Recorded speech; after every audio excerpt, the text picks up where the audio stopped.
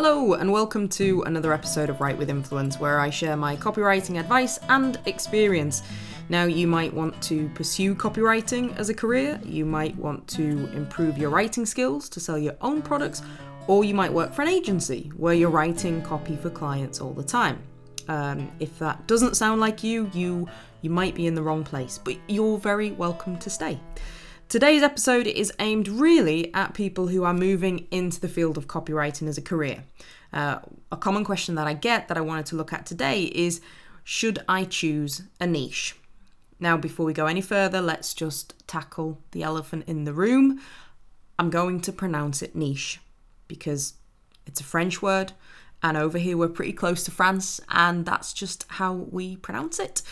Those of you in the niche camp, I hope that this isn't going to be too annoying for you. So the word niche comes from nicher. I have no idea if I'm pronouncing that correctly. And apparently it means to nest. And a quick shout out to Martin Whitmore, who does illustrations for this podcast. He's done a great image for this week, which fits perfectly with the idea of nesting. You can see it if you visit writewithinfluence.com and click on the link to the podcast. So, should you, as a copywriter then, build a nest or a niche for the work that you do? I'm going to explain my personal view of both choosing and not choosing a niche. While I've never strictly chosen a niche, I have narrowed my focus of who I work for and the type of work that I do. And I firmly believe that has been a huge help in helping me find great quality clients without making the work that I do too narrow or too boring for me. So developing a niche, it can be done in different ways. Probably the most common is defining an industry or a target market of people that you work with. For example, I know a marketing firm called The Profitable Firm, and they only do marketing for accountants, and they do really well. All their content is just geared up to the pain points that accountants have when marketing themselves, and they do a fantastic job of it, and they've really carved out their marketing and branding around that niche. And it also makes a lot of sense. Their customers, accountants, tend to be people that have a lot of, obviously, accounting experience, but not so much marketing experience. And yet they don't just want to be guided through their marketing by generalists. They want to be guided by people who understand accounting, understand what their clients are looking for when choosing an accountant, and they do really, really well. Now, I did see someone who had developed a niche that it caught my eye, but it didn't appeal to me. It was someone trying to connect on LinkedIn, and they were positioned as the weight loss coach or fitness guru for copywriters. I didn't accept the request because I couldn't understand the connection. I found it a little bit odd. I mean, do I need to get fit? Absolutely. That goal of emerging from lockdown as a butterfly and perhaps maybe with a novel under my belt, that's long gone. If I can come out with this with my sanity intact and just a modicum of muscle wastage, well, that's going to be a win from me. So I couldn't see the benefit of a trainer who would understand the copywriting industry. I don't need someone to show me how to do push-ups and also talk about benefits and pain points. I want a trainer who can shout and motivate me. I'm personally a massive fan of Shaun T, who's awesome. He developed the Insanity program. Highly recommend it. And my failing at the Insanity program is nothing against Shaun. He did everything right. I'm just too lazy. So you might choose your niche based on target market, or it might be that you choose a niche depending on the type of content that you want to write. So you might be the copywriter for webinar scripts or email newsletters or podcast scripts. I would say those are two main areas where people tend to focus: industry and the type of work that they do. Now, a lot of marketing advice will tell you to pick a niche, and I can see a lot of reasons for this. For example, 1, you become a subject matter expert the more focused you are in one area. Number 2, your marketing becomes a lot easier because you can be more focused in one area. And 3, these are just 3 main ones off the top of my head, onboarding your clients is a lot simpler. So Let's unpack those briefly. Number one, you become a subject matter expert the more focused you are in one area. Absolutely true. Let's say that you're a copywriter for investment companies and financial advice. Now, over the years, your knowledge of bonds and exchange traded funds and securities, that's going to be invaluable because you're going to develop and use the language of experts in your field, and you're going to do it naturally. You'll be able to employ language that shows you're not an imposter, you are someone who is steeped in this knowledge, and as a result, you're going to write more confidently and you're going to be more credible as a copywriter. So I can definitely see an advantage there. You become a real specialist, and that's going to shine through in your writing that you do for clients. Number two, marketing yourself is going to be a lot easier.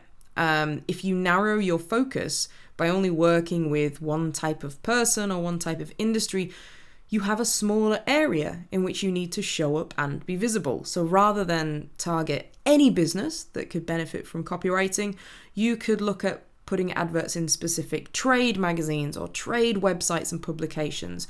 You could look for specific events to sponsor or blogs on which to guest post. I remember seeing an AWAI conference, and I think one of their speakers was a lady who had carved out her career by being the copywriter for pet stores. You know, this doesn't just make it easier in terms of where to advertise your services, but also that positioning, the copywriter for this type of industry, these sort of businesses, gives customers confidence, again, because they're choosing a specialist over a generalist. And finally, onboarding your clients is going to be a lot easier. If you're serving the same industry or same style of clients, you're not starting from scratch when you onboard them. You're not having to do a lot of research on the industry or their business to get you up to speed. Instead, you can start much farther ahead if you're already very familiar with the work that they do.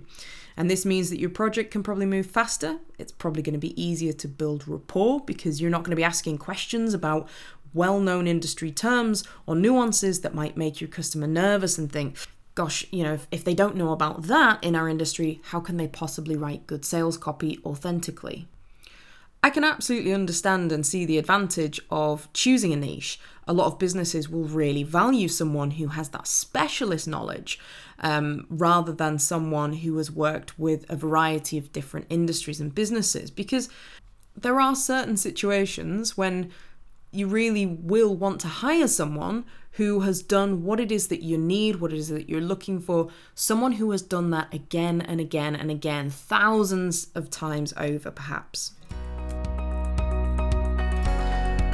Welcome to House Horror, Happy Home, where we feature someone who's bought a shockingly awful property and now wants to be on TV to get some renovation help at a reduced rate. Today we have Susan, who paid a little bit too much for this ugly cottage. Susan, tell me about it. Well, I've just always dreamed of having a little cottage in the country. Bit run down though, isn't it, Susan? Yeah. Do you get embarrassed when people come round? I suppose a little bit. Gosh, what do you think they say when your friends leave the shithole, and go back to their lovely houses? Well, all my friends are actually quite nice and kind, so I don't think they mind too much.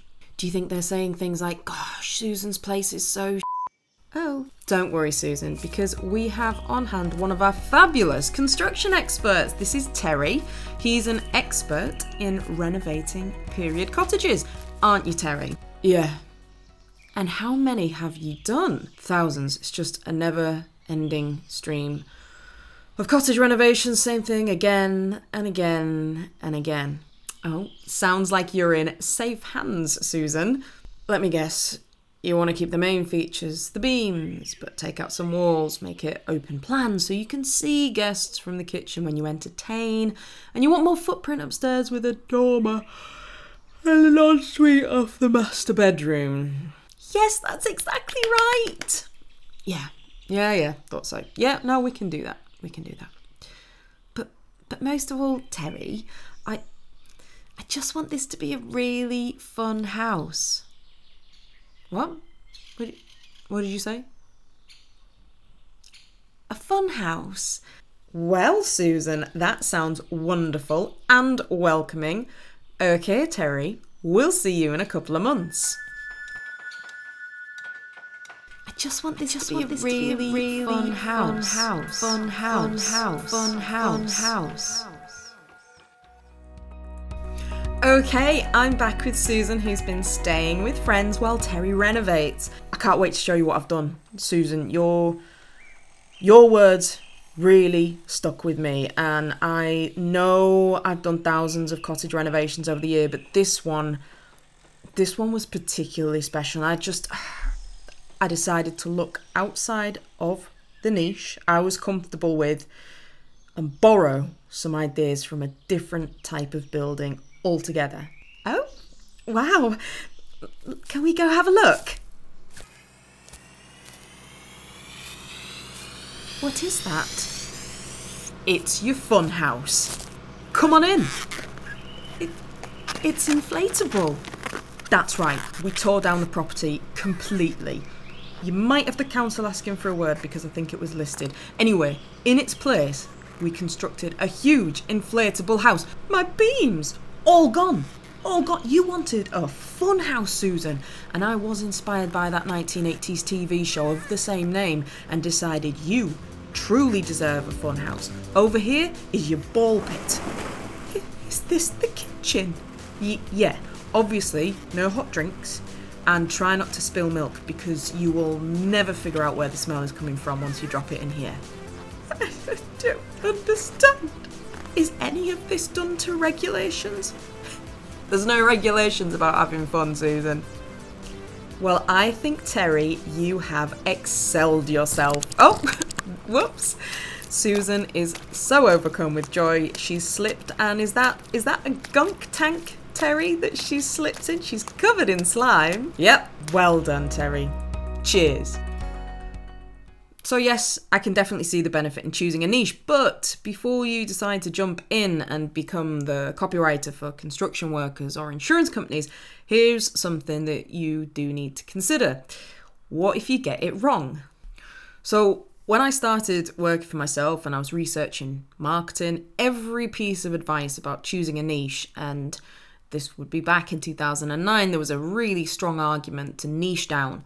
All the advice made you believe that this was something you could do in about 30 minutes. You know, choose a niche and then get going. Sit down with a pen, paper, pick your niche and boom, go. What I didn't find really was any useful advice about how to choose a niche. It was a little bit like that advice of setting your hourly rate that you used to see all the time. You know, work out how much you want to earn. Work out how many hours a week you want to work. Divide that and there you go. It's your hourly rate. And it's not that simple. As much as I wanted to earn £500,000 working 1 day a week, no one, as yet, would want to pay me that hourly rate. I mean, there might be someone out there, but I'd probably have to do some very, very bad things. My additional frustration of just choose a niche is that you don't know what you don't know. Now, what I'm going to say next is very much my own opinion. I'm not saying I'm right, but this is what I found. This was my experience. The problem that I faced was the idea of how does 2009 Amy, just starting out as a copywriter, how does she know what 2012 Amy is going to want to write about? If I pick the wrong niche, am I going to hate it but be sort of committed with my marketing and branding 3 years down the line? Now, I love goal setting, all about setting goals and stretching yourself, but something I've always struggled to get on board with is that idea of making a decision today based on a very detailed vision of the future. So, you know, you'll get advice when it comes to goal setting to imagine the house that you want right down to the furnishings. And I'm sorry, but I think that's rubbish. And I think that there's the temptation there that it could put you into a trap. I couldn't tell you what curtains I like today, never mind what curtains I want in my dream house 5 years from now. And this is what frustrated me about picking a niche. What if I invest all this money in a website and branding and positioning only to discover that I hate it? I don't like the industry, I don't like the writing. It's one of the reasons I rarely work with startups, because until a business has been operating enough to know what their customers actually like, what their product does well, where it's really unique, you can't build a sales message that's going to work. It's all kind of just fluff and supposition at that point. So here's my approach to setting goals, and it's also how I navigated the idea of picking a niche. It's simple. It's definitely not been well researched. It is purely based on my own personal experience, so don't take it. You won't find any academic papers backing this up as brain science, but it's served me well, and I think it's this approach is one of the reasons why I'm very, very lucky enough to have a current book of fantastic clients who I respect, who pay very well, and who love the work that I do and give me writing projects that I enjoy working on. So instead of sitting down and painting a very specific plan of a precise picture and a goal in my mind, I tend to just keep it simple and ask myself, am I happy? And if not, I ask myself, what would I like to change? What do I think is making me unhappy? And what would I like to change that I think could have the potential to make me happier? And I've used this approach to make life decisions, but I definitely used it in terms of picking a niche and deciding who I wanted to work with. So if I decide that actually no, I'm not happy, what would make me happy? When I answer that, I try and keep the answer at very broad strokes and base it on more kind of values rather than physical or monetary gains, because in my experience, stuff and money, that it doesn't make you happy. Don't get me wrong, I'm very driven by earning money. It's one of the reasons I love writing sales copy, but money alone is usually not a great goal. If money was my only goal, I would have moved to London, got a job in finance, or I would have stayed in my old job and worked my way up to try and become a partner in the business. But I'm pretty sure I would have been miserable. When I started to work for myself, it's because I was unhappy. I was spending a lot of time working on spreadsheets that I guarantee no one ever looked at, which was probably a bonus actually, because there was probably a lot of mistakes in them. So I asked myself, am I happy? I said no. What would I like to change? And I thought I'd like to write for a living. I'd like to be able to go for a run in the morning and then not have to go into the office. And that was it. No business plan, no step-by-step project outline for the following 6 months. Just a broad idea of what I was confident would make me happy, and the confidence that I could figure out how to make it happen once I got started. And so that's what I did. So in terms of picking a niche, when I first started getting clients, I just kept asking myself those questions and I continued to course correct. As I did more work, I found out more about what I liked doing and what I didn't like doing. I didn't pick a niche, so to speak. Rather, I whittled away at this opaque goal of wanting to write for a living until the picture started becoming more and more clear. And it was always driven by that question, am I happy? And over time, I started to see things more clearly. Two things in particular: what I enjoyed writing and who I enjoyed working with. So if you're struggling with your idea of picking a niche, I recommend paying attention to those two things. And here's what I found. I loved sales copy. I just gravitated towards it. I didn't enjoy writing articles. I enjoy writing articles for my own content marketing, not so much for other people. I tend to turn down most, if not all, blog requests unless it's for a current client. And I don't tend to enjoy writing web copy unless it is for a landing page or a sales page or part of a funnel that is designed to make sales. And what I found as well as a bonus to this is that clients will pay more for sales copy than they will necessarily for web copy. That was a bonus. But I just loved all the nuance of writing sales copy. I still do, still fascinated by it. I also discovered who I like working with. I like clients who are authentic. I've known some people that can say one thing in front of a camera or an audience and then behind the scenes unleash what they really think about their customers, their partners, the people that they work with. That's not for me. So I like to know that I'm working with someone who is as they present, who have good values, similar values to me. I like people who value what I do and are happy to pay for it. And I don't want to feel awkward about sending an invoice or wondering if there's going to be a battle about the amount or if I'm going to have to chase a reminder. I have a client that reminds me for every new project to track my time to make sure that I'm not selling myself short. These are great people to work with. And I like working with clients who have the power to approve the message. So it's not being passed through different departments before it gets a yes or a no, often after 20 different people have put their opinion on it. And that can really grind your confidence down as a new copywriter. Say, for example, you get a new client, you're developing a message with who you think is the decision maker, but then it goes to a committee behind the scenes and they don't like it. That doesn't necessarily mean your writing is no good. It means that they weren't there and included in the conversations and discussions that helped you build that message. And if you don't have that awareness, it can really damage your self-confidence and knock your self-esteem as a writer. So wherever possible, try and make sure that when you're working with a client, you're working with the person who not can just say yes to the message, but is the person who could say no. Because then you know that if it's approved, it is actually approved. Now, none of this happened overnight. 2009, Amy certainly didn't have the knowledge to design the clients and the work that I'd be doing in 2020. I'm also keenly aware that this isn't everyone's approach. Some people know exactly what they want to do out of the gate and they go for it and they get it.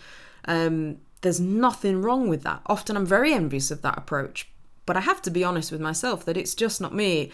I come out of the gate, I have a look around, I gravitate towards things that look fun, things that look adventurous, and keep myself open to opportunities and just ask that question, am I happy? And then pivot, change, course correct, whatever it is. And I still do it today. If I'm not looking forward to the day, or if I'm not looking forward to, if I have a couple of weeks where I think, haven't really been sort of inspired or excited, I will ask myself, why not? What about my work is frustrating me? What do I think needs to change? And I hope that I always will keep asking myself that question because, I think that's the real goal of anything, is to be happy. In summary, here's what I'd say about choosing a niche. Both approaches can work. If you only want to write for a specific industry, go for it. What I would say though is try not to go too narrow. So for example, something like financial services, such a huge topic that you can still find a lot of variety in subjects and products as well as many clients to serve. If you go too narrow, you might struggle to find a new way to talk about what your client does. And you may not have enough of a client base to sustain the business. And also you have to bear in mind that some clients, whilst they might want a specialist, when it comes to marketing, some clients may be uneasy if they think that you're going to be doing marketing for their competition because you're working within a specific industry. But I would also say that if you don't know what niche to pick, don't worry. And please don't let it stop you getting started, because the sooner that you do start, the sooner you will have more information about what you like, what you don't like, and you can chip away until you see a clearer picture of what makes you happy. That's all for this week. Don't forget to subscribe if you've enjoyed this episode, and also share with the other people you think may enjoy it. You can reach out to me on Twitter at HarrisonAmy, and you can find more about the complete course at writewithinfluence.com/course. Till next time, keep believing, and really, don't worry about defining the perfect niche. It's not like you have to marry it. Hello, and welcome to the Future Husband Shop. How can I help you? I'm looking for a husband. No problem. We like to do a little profiling first to match you to your most suitable husband. So let me just dig it out. Oh wow, these look gorgeous. He looks just like Tom Hardy. He is a popular model. Feel free to browse. Okay, here we go. Let's start with a profile. What were the last 5 films you watched where there was a notable love interest? Think potential husband. Okay, last 5 films I watched. Beauty and the Beast, Sleeping Beauty, Cinderella. How many is that? 1, 2, 3. Snow White and The Little Mermaid. Yeah? We just got Disney Plus. Okay, This might be tricky. Okay, why don't you tell me what you would like in a husband? A gentleman. Someone who always pulls out my chair before I sit down. Always. It's so chivalrous. That's going to get annoying really quickly. I definitely want him to have a high-powered job and make lots of money. There's something really attractive about a man in a suit, always rushing round, telling people what to do and just being powerful and authoritative. And I want him to buy me lots of gifts on our anniversary, on my birthday, or just a few diamonds because he's sorry. And I'm quite drawn to that brooding, mysterious, sort of slightly moody and edgy type. Look, I don't normally do this, and maybe that is exactly what you want for the next 30, 40 years of your life. But you seem nice, so I would like you to consider this model. He doesn't look like much. He's not at this stage. Look, you're trying to find an out-of-the-box model, something that's already made, but a lot of those things you've listed are going to drive you insane within a few months. Someone married to his job, buying you off with gifts, not spending time with you. And brooding just means moody. You don't want to spend your life with someone who's irritable or critical of everything. Now, this guy, he's a cheaper model, and he's like a Mr. Potato Head. What? You get to shape him as you go. Now, he does come with some quite fun features already built in. Instead of buying you trinkets, he's got a great intuition for when you need to be poured a drink and left alone to watch some reality TV. Oh, I do like doing that sometimes. He will also listen to you complain about your family and friends without judgment and without treating them differently next time he sees them. Ooh. He's also programmed to listen to your dreams. Yes, I want someone who can help me make my dreams come true. No. I mean your actual dreams. You know when you want to tell a story about that dream you had when, you were at home, but it didn't look like home, but you knew it was home, but you didn't know how you got there, and then there was a strange looking animal that was like a fox or a cat, but you weren't sure, and its face looked like it knew you. I have those all the time. Well, no one wants to listen to that, but this guy, he won't just listen. He'll try and help you work out what your dreams mean. And they don't mean anything. Wow. And don't tell anyone, but if you sign up today, I'll throw in some DIY skills. You'll thank me. He seems all right, I guess. Take this model, and over time you can add some upgrades. A bit of fashion sense, some fitness regimes. The childcare module is very popular. He might even become your Prince Charming. I'll take him.